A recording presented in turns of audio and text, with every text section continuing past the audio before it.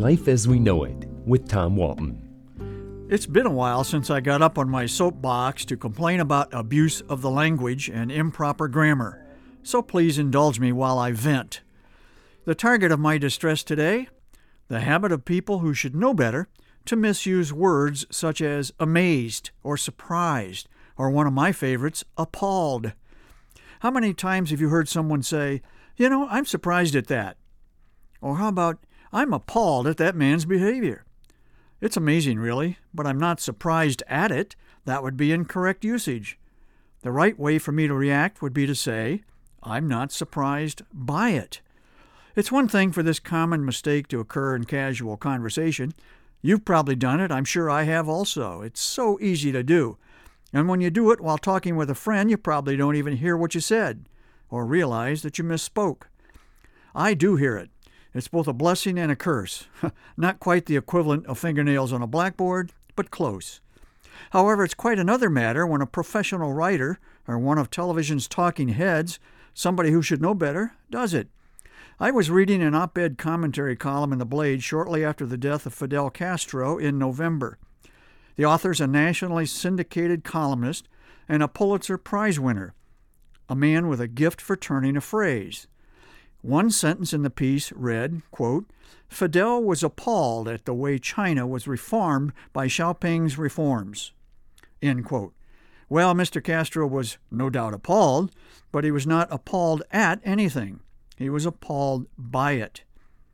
And I was appalled by a writer whose skills I otherwise admire, but who has not overcome this basic grammatical violation that so many of us make.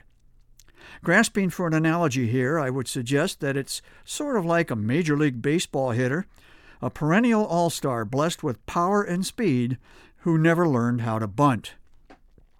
I'm certainly aware that few people feel strongly about any of this. I still remember a high school teacher who long ago expressed dismay that I had not performed especially well on a test. Tom, she said, I'm surprised at you. Even way back then, it didn't sound right, although I wasn't sure why. I also recall that her words stung, and I worked really hard to make sure she wasn't surprised at me again. Here's another way to look at it. Suppose your spouse arranges a surprise birthday party for you. You walk in the front door, and suddenly all your friends and neighbors jump out and yell, Happy birthday! Are you surprised at this unexpected turn of events? No, you're quite literally surprised by it. There are any number of other examples of words we tend to misuse in this fashion. You can be astounded by your kid's report card, astonished by sunshine on a cold February day, aggravated by your neighbor's frequent parties, anguished by a lingering headache. But you can't be astounded, astonished, aggravated, or anguished at anything. And those are just the A words. Yeah, it's lonely duty, serving among the few, the proud, the grammar police. Hey, you could sign up and join the ranks. I would be impressed at that.